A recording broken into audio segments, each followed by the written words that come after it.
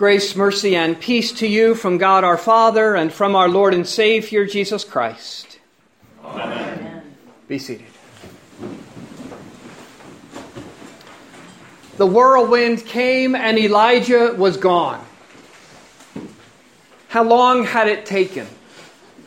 Did the chariots and horsemen of Israel, which divided Elijah and Elisha from one another, come and go in an instant? Did Elijah go up quickly? Or did it take some time? We're not told those details. But this we know. When it was over, Elisha was alone. The wind was still, the fiery chariots and horsemen were gone, and Elisha was alone. And if he was anything like you and me, sadness filled his heart and questions filled his mind. Things would never be the same again. What was he going to do now? He tore his clothes, a sign of anguish.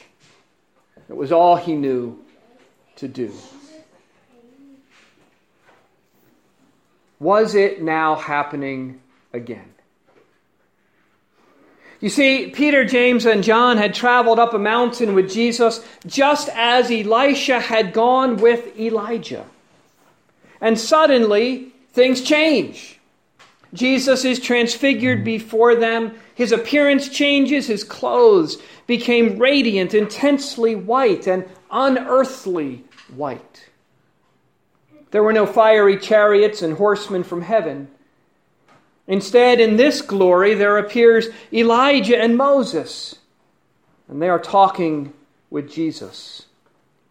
Mark doesn't tell us what they were talking about, but Luke does. They were talking about Jesus' departure, or in Greek, his exodus. Or in other words, Jesus was leaving. So was it happening again?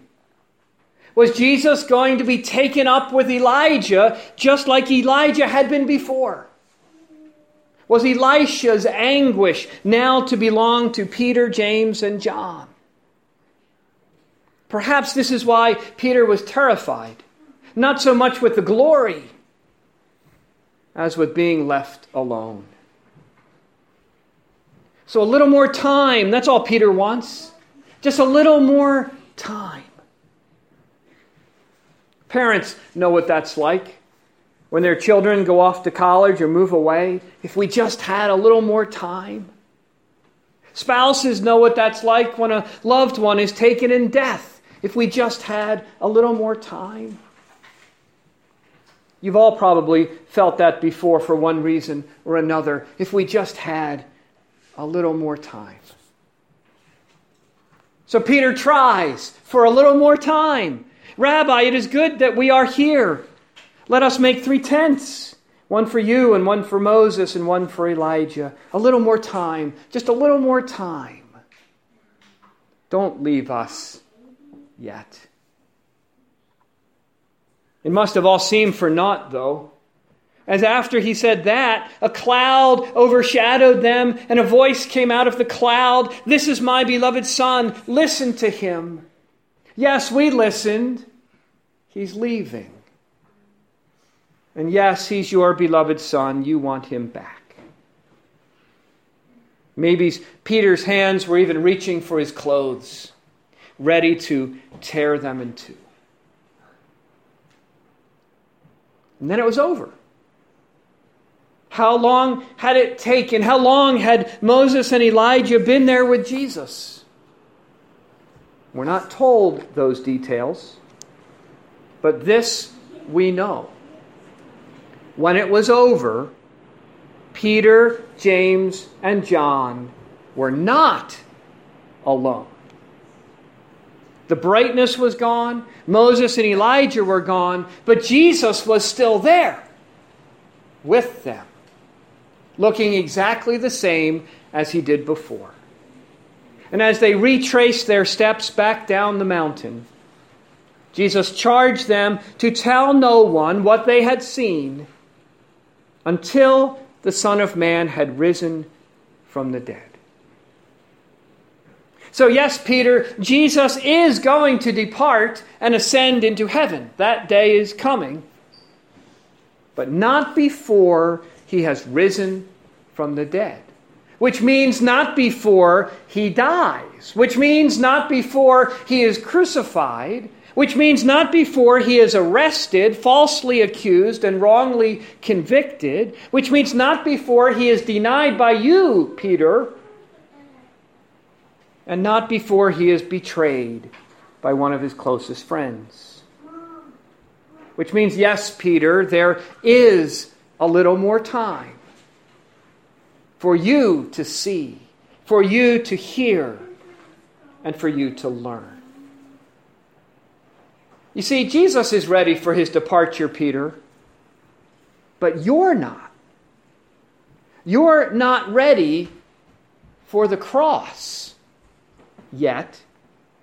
In fact, it was just about a week before this happened, before the transfiguration happened, when Peter rebuked Jesus for all his talk of being rejected and killed. He wasn't ready for the cross. And it would be not long after this when James and John would ask Jesus for the seats of honor on his right and on his left. They weren't ready for the cross. But don't be too hard on them. We're no better. We don't get it either. And if you want evidence of that, what do you think about when you hear these words of St. Paul that we heard earlier? And we all, with unveiled face, beholding the glory of the Lord, are being transformed into the same image, from one degree of glory to another. For this comes from the Lord, who is the Spirit. What did you think of when you heard those words? What glory? The glory of heaven? The glory of the transfiguration? The kind of glory that is admired by all? Why did you not think of the glory of the cross?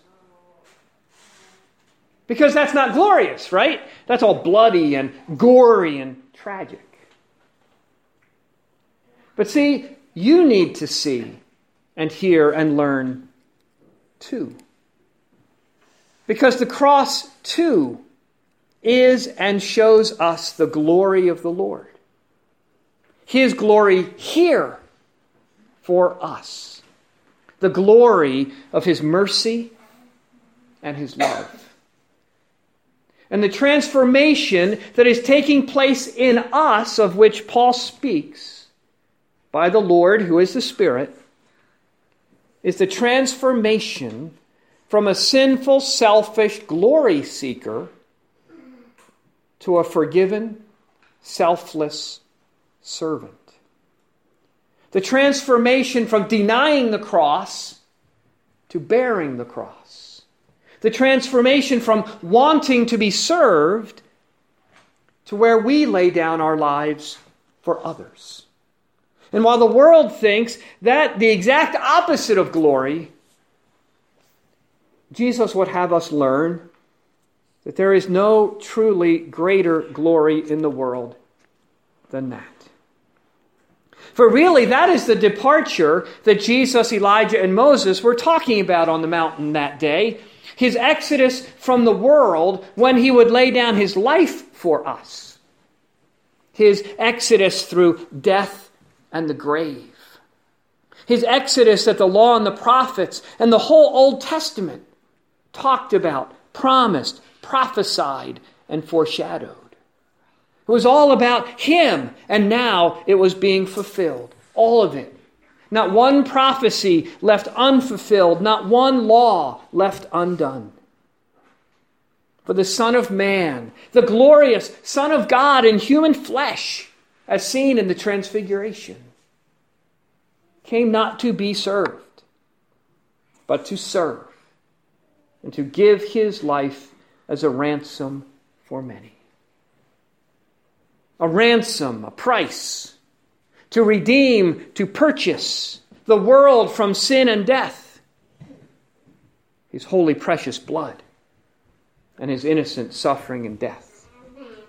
To be our Exodus Passover lamb, so that by his blood death not pass us over, but so that we pass through death to life again with him.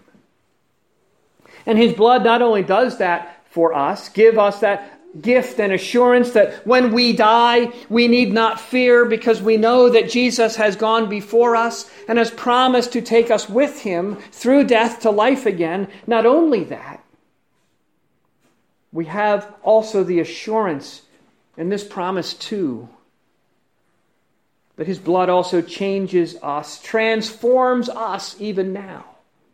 His blood poured upon us in the waters of holy baptism. His blood poured into us in his supper, along with his body given to us, changes us, transforms us. How could it not? So that the forgiveness we receive is the forgiveness we now give. The mercy we receive is the mercy we now give. The life we receive, now the life that we give for others. And in all this, serving as we have been served, and in that way, living in the image of Christ and showing his glory. So when Jesus was transfigured on the mountain there, his glory was revealed, most certainly.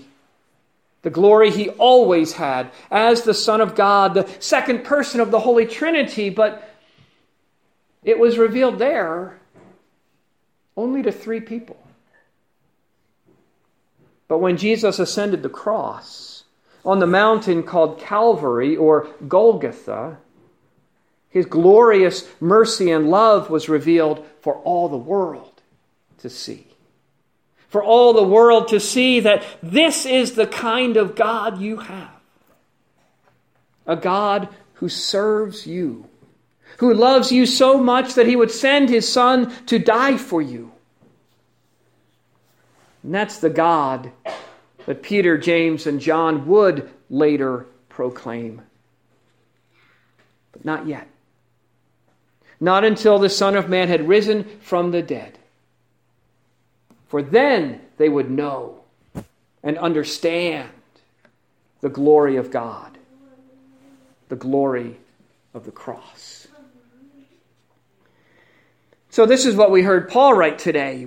What we proclaim, what we preach is not ourselves, that we are anything at all. We're just messengers. But Jesus Christ as Lord. Jesus of Nazareth as the Lord. Jesus of Nazareth as the one true God.